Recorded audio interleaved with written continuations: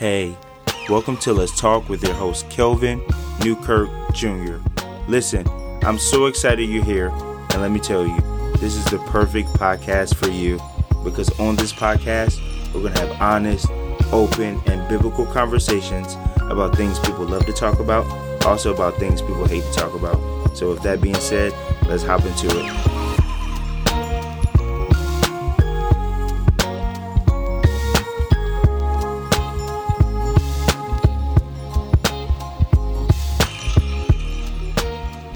And hey everybody, once again, welcome to another episode of Let's Talk. Listen, I'm so happy you're here with me today. I'm really ecstatic that you're here with me today. And I cannot believe we made it this far, as it is the halfway mark of the first season of this podcast. It's an understatement to say that I'm extremely blessed to have made it this far in the season. And really, all the feedback that I've gotten from everyone over these past few weeks have been absolutely amazing.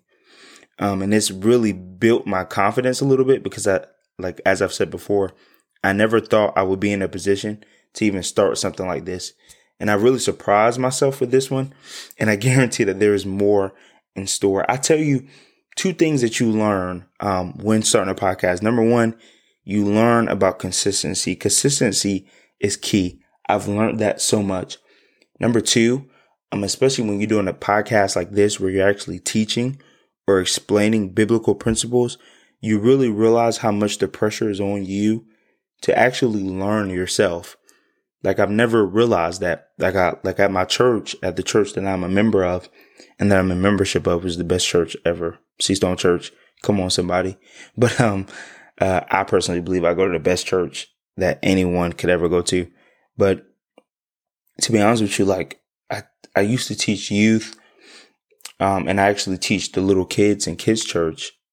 And, I do a little something here and there in kids church. And on stage, I facilitate sometimes, and I basically teach on tithing and on worship and stuff like that sometimes, on different concepts like that. And so one thing that I've realized is in those settings, I've been forced to grow and I've been forced to learn.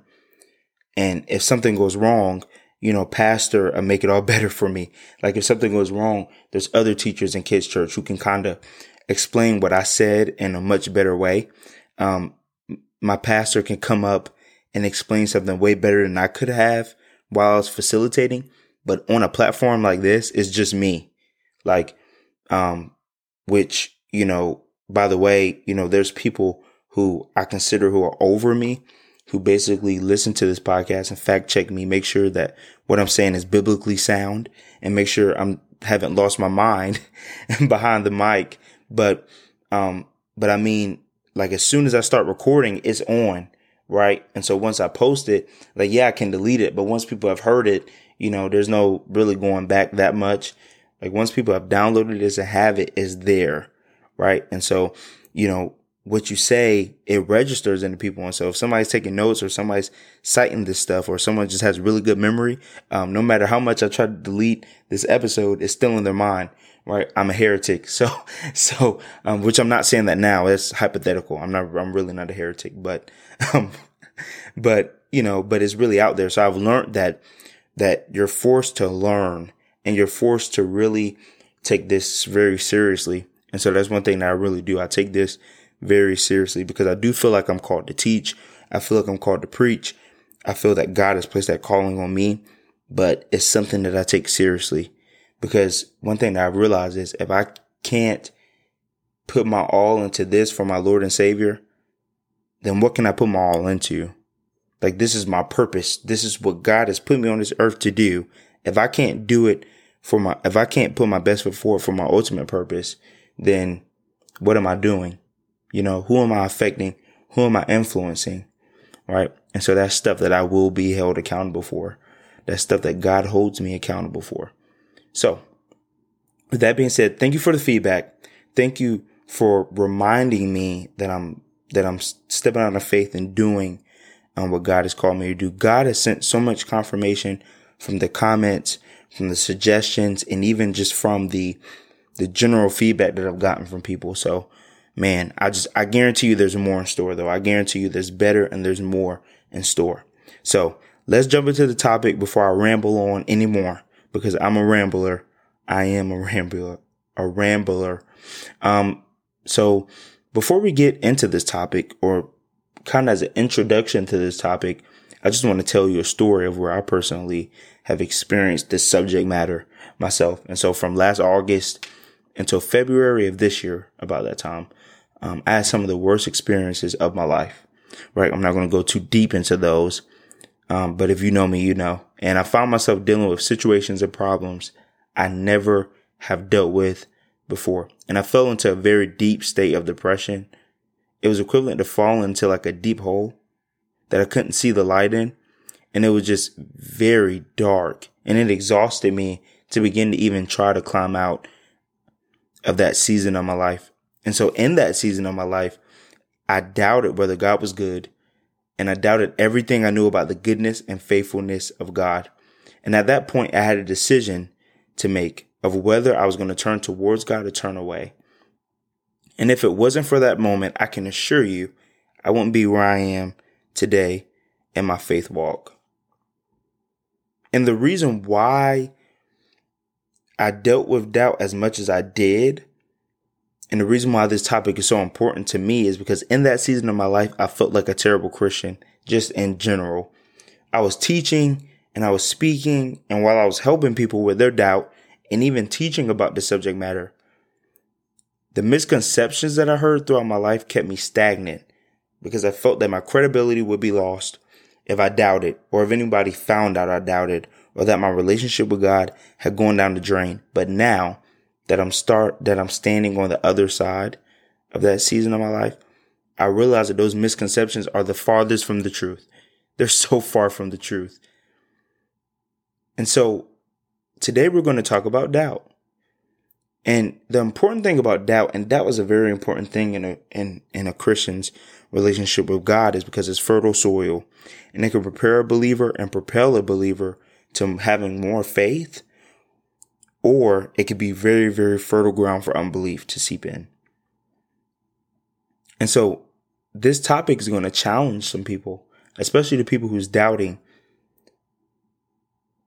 because it's going to almost force you to pull out some determination and perseverance that you don't even see in this season of your life. But we're going to get into that. So today we are going to talk about doubt, as I said before. So one may ask, what is doubt? And I think the dictionary definition and the biblical definition kind of tie in together a little bit, which is pretty cool.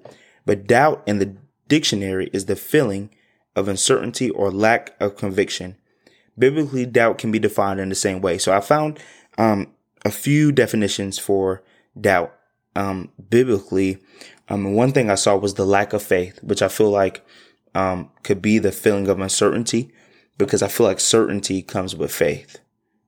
Right? I think through faith, you can be certain about situations. Through faith, you can be certain about different things in your life that God has provided for you, or the provision that's been provided in your life. But I tell you one thing, doubt isn't, and doubt is not unbelief. It is not equal to unbelief, but it can lead to unbelief. But doubt is not equal to unbelief. That's another misconception that I heard so much growing up, is that doubt was equivalent to unbelief. And I don't want anyone on the other side of this mic, on the other side of this platform, or on the other side of this play button to understand that doubt is not equal to unbelief. It's okay to be in a doubting season of your life. And we're going to get into that later on. I don't want to spoil anything too much. And so this is a tough topic, like I said before, because it calls for perseverance and determination that you may not see in this moment of your life.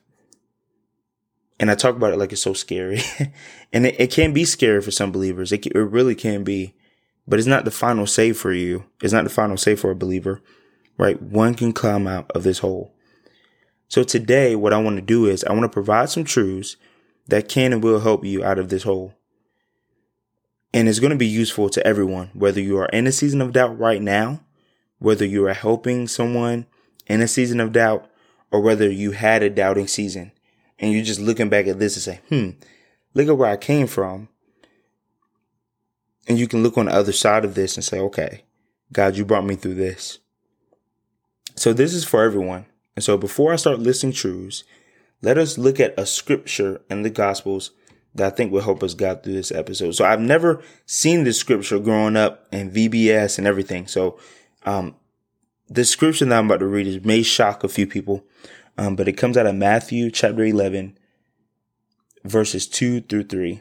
And it says, when John, who was in prison, heard about the deeds of the Messiah, he sent his disciples to ask him, are you the one who is to come, or should we expect someone else? This isn't the same John that I grew up learning about. This John is doubting. The only disciple I really heard about that was doubting God was Thomas, right? He's been coined the name Doubting Thomas because he's like, unless I see the holes in his hand, unless I see him, I won't believe that he really, died and was resurrected and all that good stuff. But right here, we see John is doubting God. John sends his disciples and asks, are you the one who is to come, or should we expect someone else? But let's get some understanding and clarity and context on why exactly John was doubting God or doubting the Messiah. Right. And so let's look at Matthew chapter 14, verses 3-4. It says, now Herod had arrested John and bound him and put him in prison because of Herodias, his brother Philip's wife. For John had been saying to him, it is not lawful for you to have her. It's not right for you to be with this man's wife, essentially. So he's doing the right thing, right? He's calling Herod out on his mess. We're just going to put it like that. He's calling him out on his mess. And so John feels like, oh my gosh, okay, so I'm saying the right thing. I'm doing the right thing. God, why have you allowed him to lock me up right now? Like, what is going on here? I'm doing the right thing. And so that leads to the first truth, right? Your circumstance is not your belief, or it should not be your belief, right? It's never good for you to base your belief from your circumstances, right? Just think about Christianity in general. Like we are called, or we are in a faith in general that teaches us to believe contrary to the circumstance we may be in our life, right? Like you may be poor, you may be in poverty, but your Father, God, is rich, right?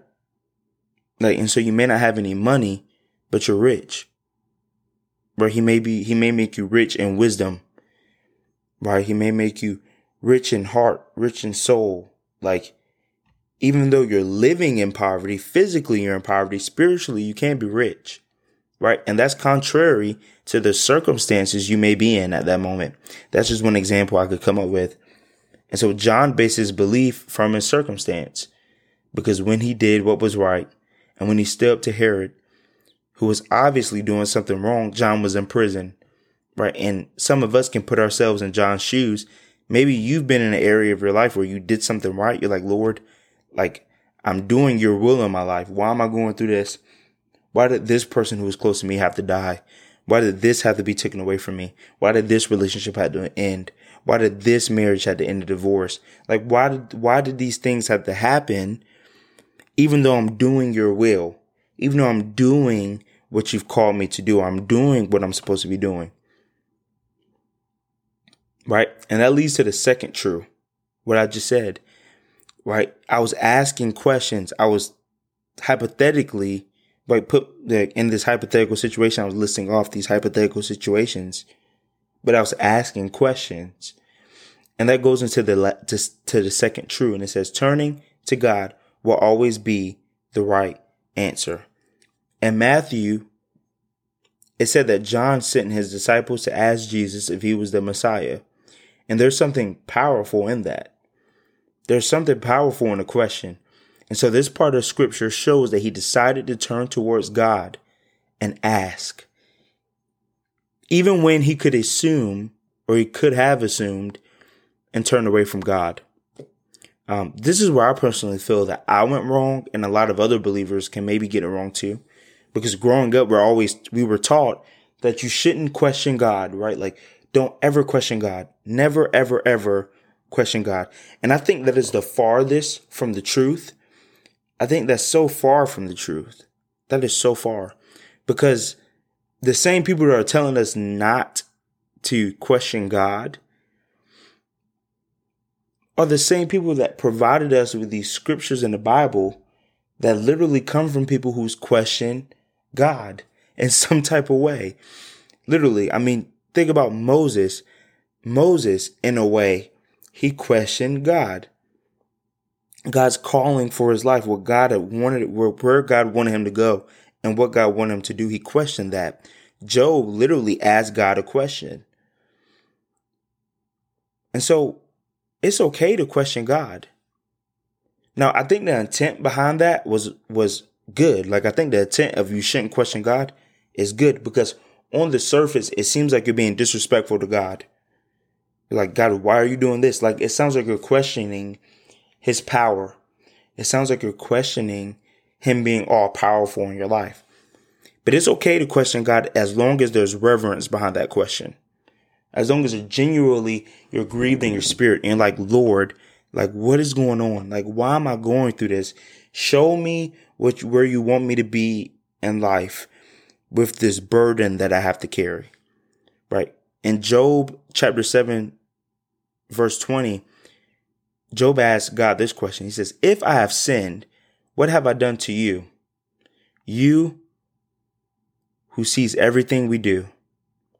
Why have you made me your target? Have I become a burden to you? That comes from Job. And so we know the story of Job. Job, who lost everything he had and still managed to have faith in God. But here we see he's asking him a question. And he still acknowledges him. He shows him reverence, you who sees everything that we do. So he's saying that, like, you're everywhere. Like, you're able, you're in control of everything. Like, you see everything. You're right there. He acknowledges who he is, but he still asks him a question. Like, really, what's going on?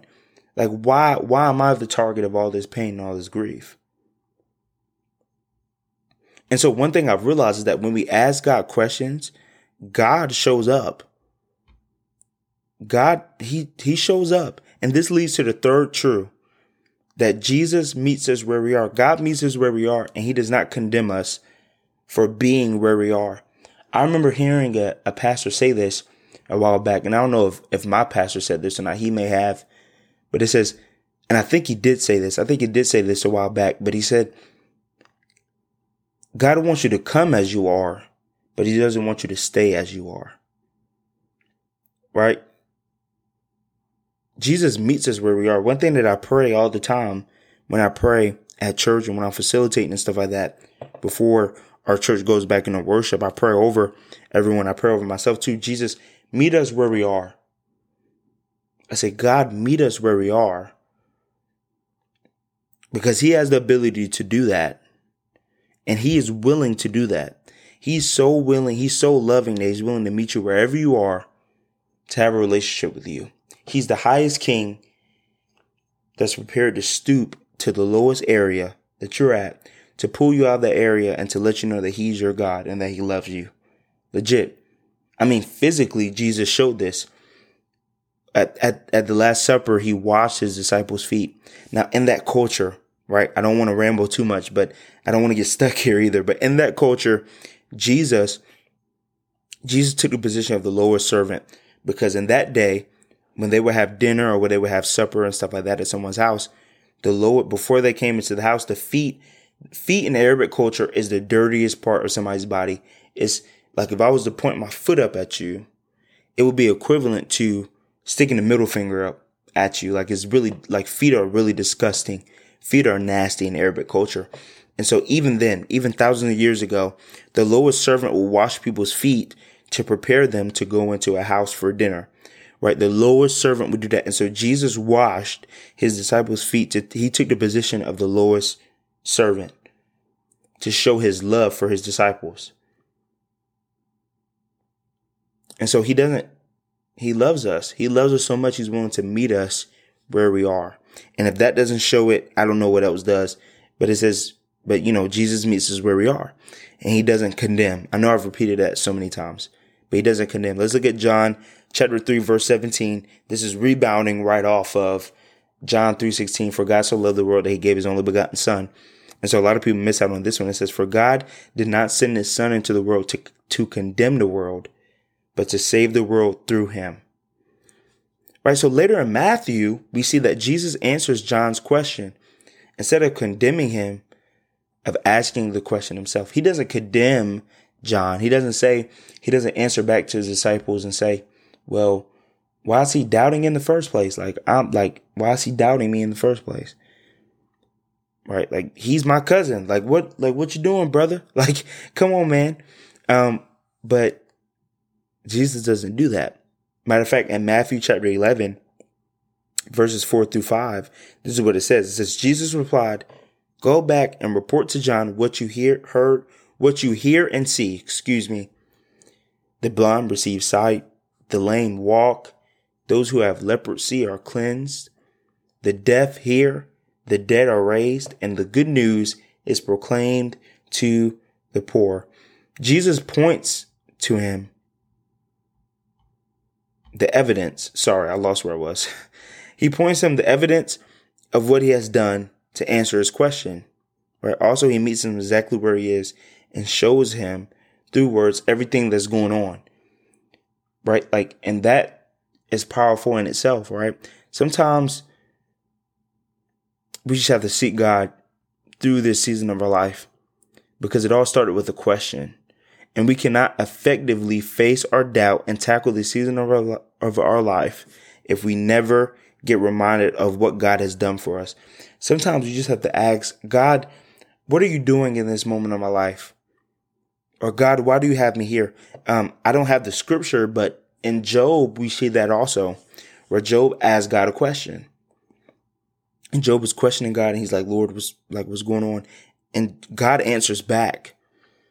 God was like, where were you when I did this? Where were you when I did that? Where were you when I created the heavens and the earth? Where were you when I did this and when I did that? And so what he's doing is he's showing the evidence that he is still in control and that he's still God. He is showing him that he is still God. He is showing him the evidence of what he's done. And sometimes you have to do that. Sometimes you have to look back on the evidence of what God has done for you in your life, in the area you're in, to propel you to more faith. Right? And so all of this is amazing. Somebody may ask, and somebody may say, all of this is amazing, and I hope you overcome doubt, but we must come to believe this true before we can start the process of facing our doubt. And this is going to conclude this episode, but it's important to realize that doubt is okay, and it happens to even the best Christians. Jesus puts it this way in Matthew chapter 11, verse 11. 11. Come on now, make a wish. It says, truly, I tell you, among those born of women, there has not risen anyone greater than John the Baptist. Yet whoever is least in the kingdom of heaven is greater than he. Jesus is sticking the point that even the greatest saints of all times are going to have times and seasons of doubt. Right. I love David from the Bible. Right. I love David. David is a man after God's own heart. And this is where this is the scripture that I want to kind of conclude this true on. And it comes out of Psalm chapter 13. It says, how long, Lord, will you forget me forever? How long will you hide your face from me? How long must I wrestle with my thoughts and day after day have sorrow in my heart? How long will my enemy triumph over me? Look on me and answer, Lord my God. Give light to my eyes, or I will sleep in death, and my enemy will say, I have overcome him. And my foes will rejoice when I fall, but I trust in your unfailing love. My heart rejoices in your salvation, and I will sing the Lord's praises, for he has been good to me. This is powerful. This is actually one of my favorite scriptures in the Bible, because it literally shows someone who's doubted God, who's in a period of doubt,